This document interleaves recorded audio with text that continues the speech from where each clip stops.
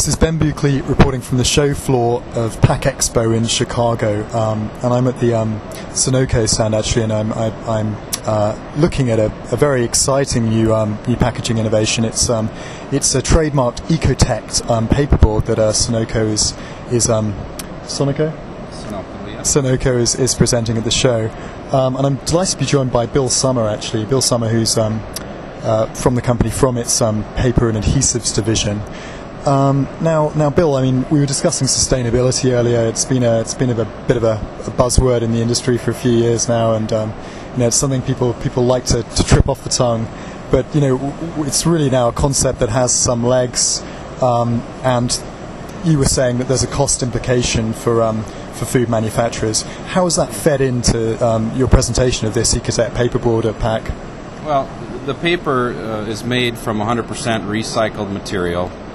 It's less weight per caliper, so you actually get more yield than a traditional clay-coated product. And and actually the per ton price is typically less expensive. So you add the per ton price and the weight implications or the yield implications, and you've got a product that's much less expensive. Given that, I mean, it is a niche type board. It's not coated, it's not white, it's a brown sheet of paper, but we've enhanced the surface. We've made it brighter so it would hold out ink, and we made it smoother so it would print better. And we've gotten some designs that complement the board and its color, and really caters to markets that are in the natural foods, the movement towards a more natural type product. Okay, so in that respect, we're talking organics, whole foods. Exactly. Yep. Okay. Fair enough. There are others out there, without naming their names, but there seems to be a growth in the area of organics and the way that those organics are packaged. Okay.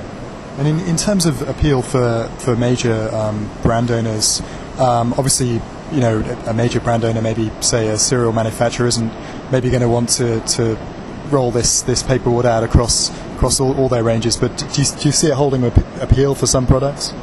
Yeah, and we did before we came to this these prototypes that we have at PAC Expo. We actually did some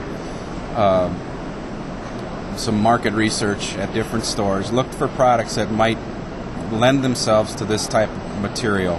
And it's not all foods, it's cosmetics, it's pet products. So there's a number of categories, we'll call them, that we felt would fit this type of material. And so we attempted to prototype those and get them ready for this show. And we're into the show's in full swing out there. Your stand's pretty busy. Like, what kind of interest have you had so far? It's actually been this is my third show with Sonoco, and I got to tell you, this is by far the most interest I've seen on our paperboard side. So samples sell, and we're happy to have these samples here to show them off. We're excited about them. Okay. Well. That's great, Bill. Thank you for those insights and for your time. Thank you. It's Ben Buckley reporting.